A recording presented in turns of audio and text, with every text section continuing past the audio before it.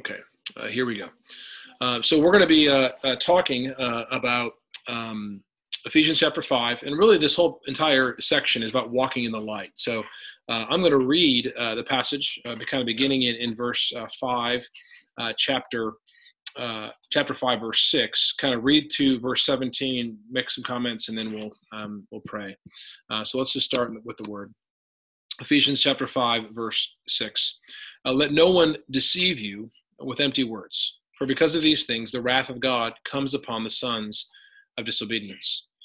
Therefore do not become partners with them, for at one time you were in darkness, but now you are light in the Lord.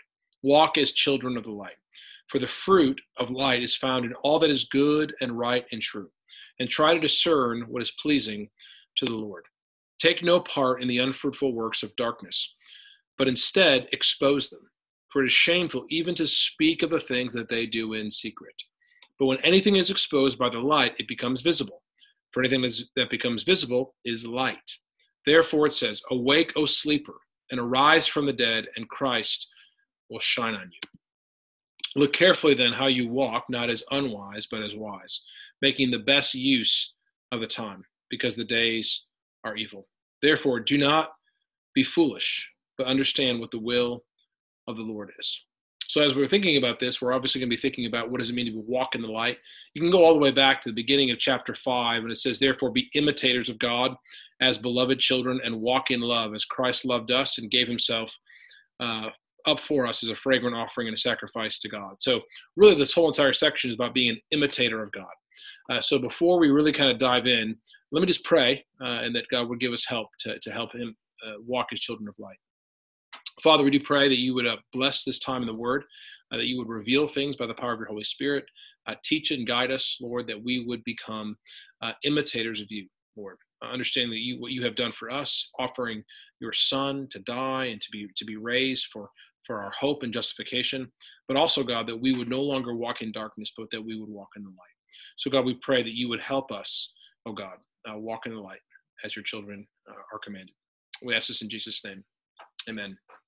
So let's just kind of walk through this verse, beginning in verse 11. So in verse 11, it says, take no part in the unfruitful works of darkness, but instead expose them. So we have to first ask ourselves, okay, what does it mean by taking no part? And anytime you read scripture, you're reading scripture several ways. You read scripture, one, and always first for your own heart, asking yourself, how am I taking part, right? So we want to say, okay, the scripture is very clear, no part, right? Take no part in the unfruitful works of darkness. So we have to ask ourselves, are we taking part? Are we taking part in small ways, right? In larger ways. Some people who may be here may be struggling with maybe a secret sin or a sin in a very large way, in a very pronounced way. Sometimes it's very small ways. We know that sometimes small ways where we kind of allow darkness to come into our life, that kind of opens up to a more broad way, right? So that the road is sometimes the devil looks for a foothold in our life, take a little bit of the flesh that he can expose that. So we have to ask ourselves, are we taking part in any way? So, obviously there's the three main areas of our life where we live, work, and play, right? So now where we live and work is kind of squeezed into one for many of us. But we ask ourselves is where we're living and how I'm interacting with my family. Are we taking part in things that are not healthy and not good and not honoring? Are we working in maybe an industry or a way that is not honoring of the Lord? It's interesting because, there are certain areas of our economy that Christians probably shouldn't participate in because it's ungodly, right? And obviously there's a time when you first come to Christ and you're trying to walk and trying to figure out, okay, what is this a profession okay for me to be a part of? As our economy continues to change, our culture continues to change, we're going to have to ask these questions. But not only maybe where we live and work, those might be the less obvious ones, but where we play, or how do we have recreation? Are there ways in which we are living that is unhelpful? So you have to think through your thoughts. Is our mind going to things that are we taking part in our minds and how we think about things? habits. Are there certain habits in our life that may be helping us kind of leading towards darkness? It could be a large array of things, guys. Array of things. That's what I wanted to say. A large array of things. We don't know personally. I can't tell for each one of you how you're living your life and things that you're doing. But these are questions that you should be asking. Great for couples, husband and wife, to ask those questions. Do we have any habits in our home that would allow us maybe to kind of give a foothold for darkness? It could be, hey, maybe there's too much sarcasm or too much joking. Maybe a small way of bitterness can kind of creep in. Are there any activities? Maybe those activities are sports activities, or maybe movies or different things that are habit that you guys are doing.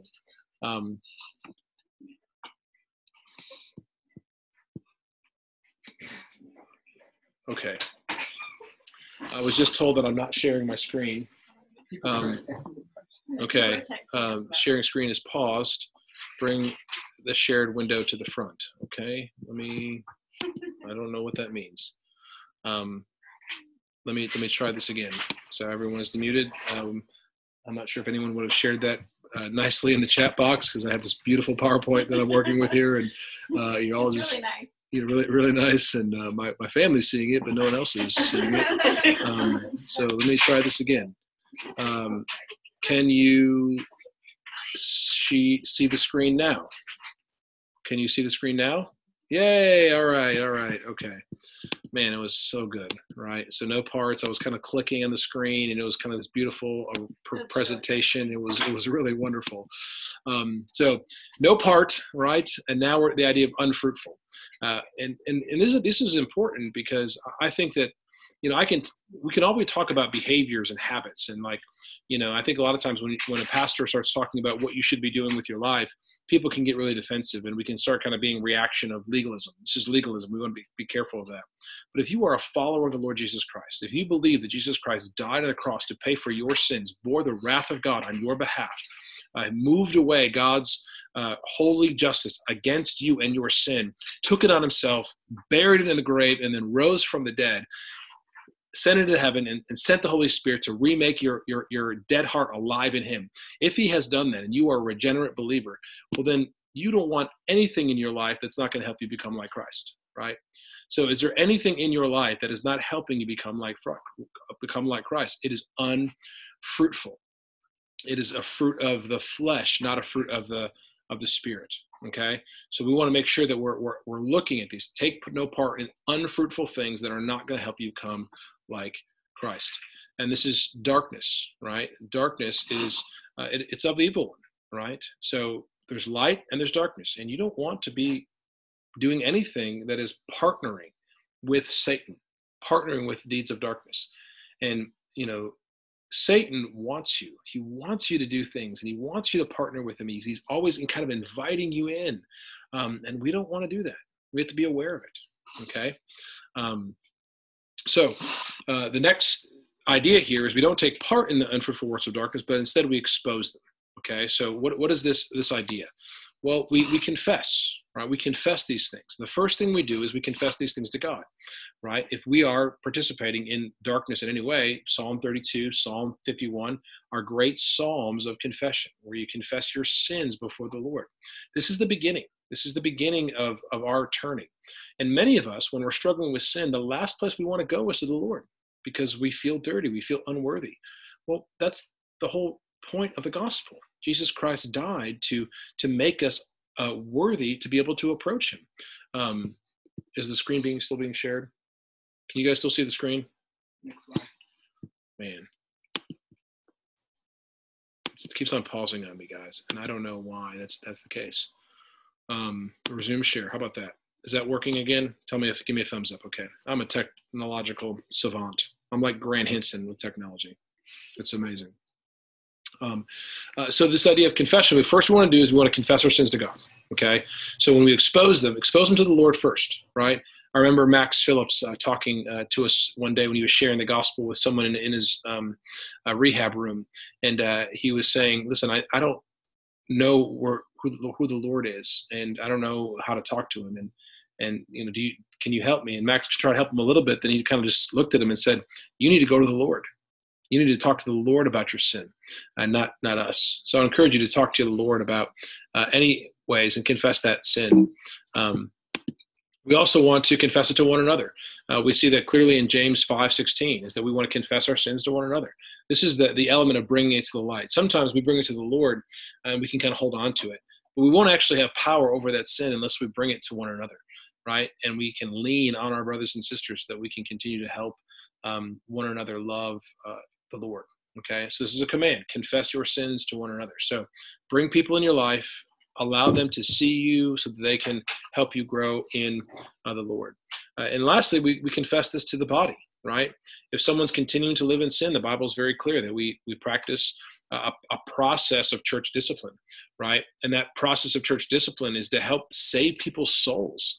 This is how serious it is that if someone's living in darkness, one day the Lord is going to return. And if you are living in darkness, are you going to shrink back at his coming, afraid of him coming because of your sin?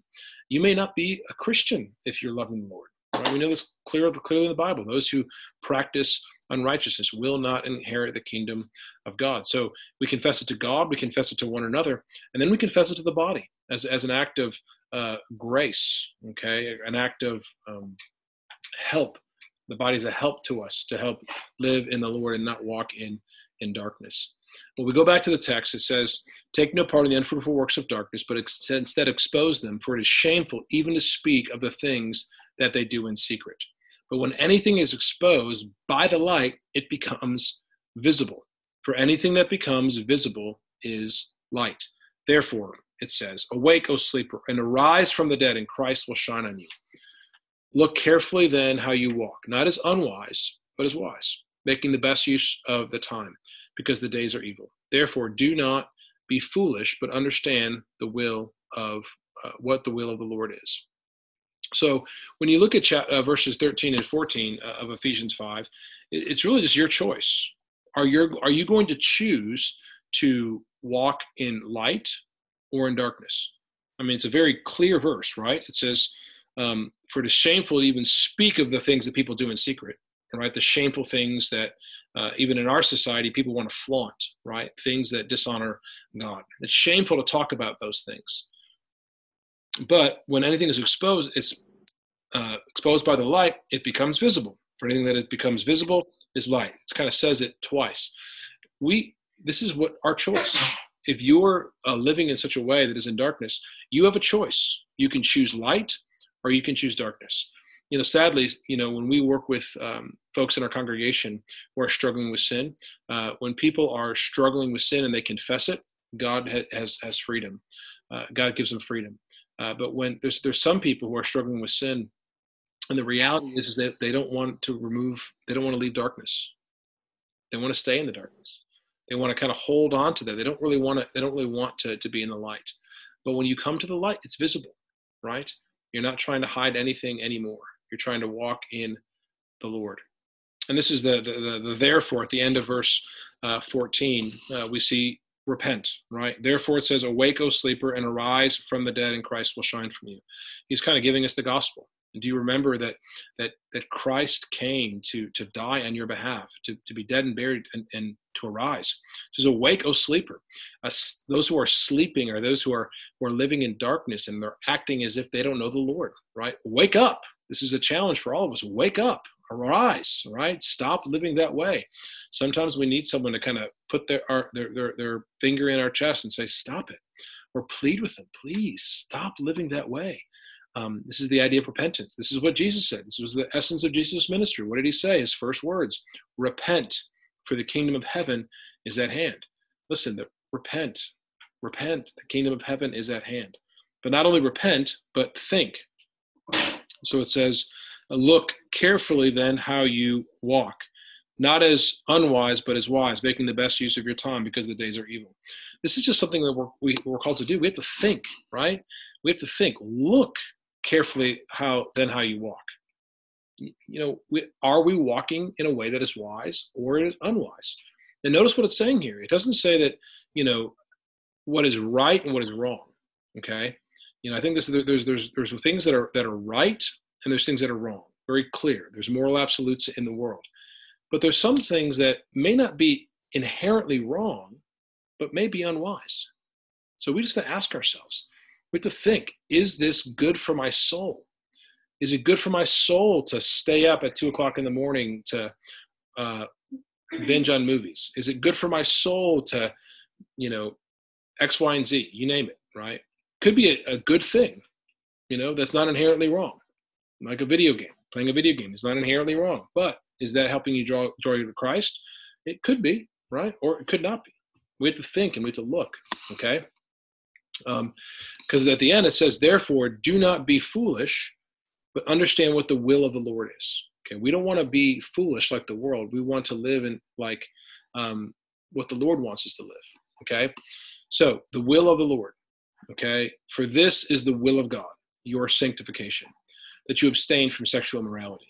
And you can just talk about just matters of the flesh here. There's an extension. So if you go all the way back to verse 3, but sexual immorality and all impurity and covetousness must not even be named among you as is improper, as is proper among saints. So really this whole entire section, right, is this plea for us to not live in immorality, not to live according to the flesh, but to live that we would be holy, that he who called us is holy, that we would be holy like him. And this all starts when we think about the gospel, right? Paul says the same thing in Romans 12, right? He says, I appeal to you, therefore, brothers, by the mercies of God. We think about the mercies of God. We think about the magnitude of our sin, how our sin has wronged a holy God, right? That we rejected God's good word. We live for ourselves, right? And we think about the wrath that we justly deserved, the wrath of a holy, just, awesomely powerful God that we deserved. God gave us mercy. He didn't give us his wrath. He gave us grace. He gave us his love. When we think about that, what response should happen in our hearts? We should present our bodies to God. This is our spiritual act of worship. So we don't want to be conformed to this world, but be transformed by the renewal of our mind, by the word of God. We read the word of God. We take it in. We meditate on it. And that's what changes us, okay? So by doing that, we can test and discern what is the will of God, what is good, what is acceptable, and what is perfect. So let me just say this as kind of closing. When you think about your own life, you all have a choice to make. There may be things in your life right now that you have felt the conviction of the Holy Spirit. You know that you probably should have stopped a long time ago, and yet you haven't. Today, repent. Turn from that, right? Live your life in a way that is wise. You will be it's hard. It's hard to bring things to the light. It's hard to walk in light when you're in darkness. It's just, there's a lot of fear there. But beloved, I just plead with you, by the mercies of God, a God that is patient, a God that is kind, a God that delights when his children turn to him in forgiveness, for forgiveness. He delights in that. Beloved, turn to him. And then he will start remaking your mind so that you can know how to live and love him. That's my prayer for you tonight. Well, we're going to stop.